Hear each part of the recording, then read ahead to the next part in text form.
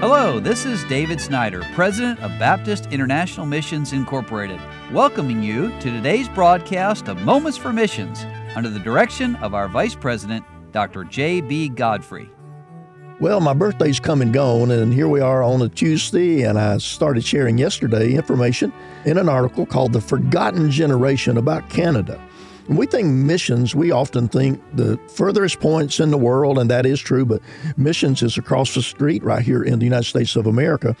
And Brother Bulava has a great burden for his part of the world. That is what we call the far north, and Canada is a big part of that. And yesterday I shared some information that he shared about 250 different ethnic groups living in Canada, speaking 170 languages.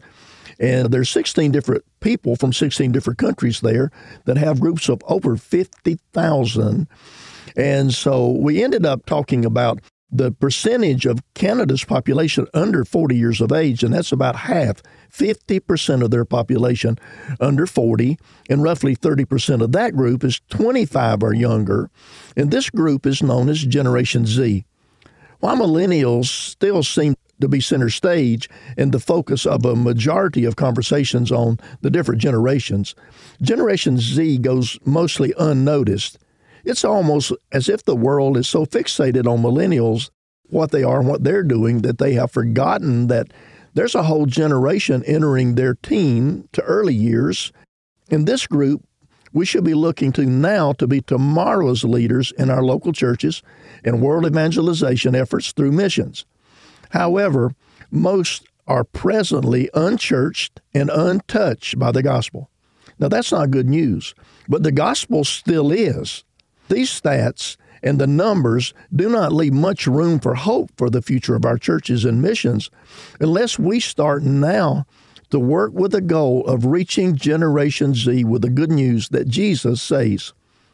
What it seems to have forgotten about this generation, the Lord certainly has not forgotten, and His plan for them is the same as it has been for every generation. The Lord is still not willing that any should perish, but that all should come to repentance. Well, it's the Lord's plan that every generation present His word to the generations that follow them. The Holy Spirit inspired David to exhort us in this matter of reaching to every generation in Psalm 78, verses 2 through 7. I will open my mouth in a parable. I will utter dark sayings of old, which we have heard and known, and our fathers have told us.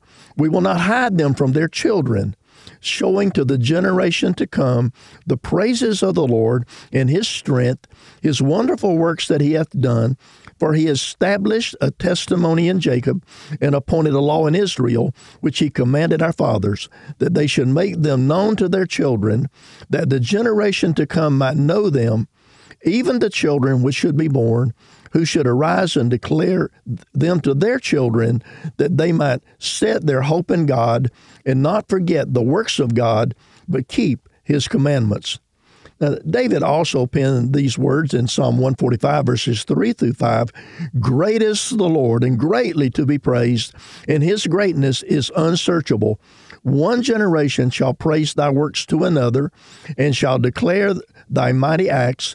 I will speak of the glorious honor of thy majesty and of thy wondrous works.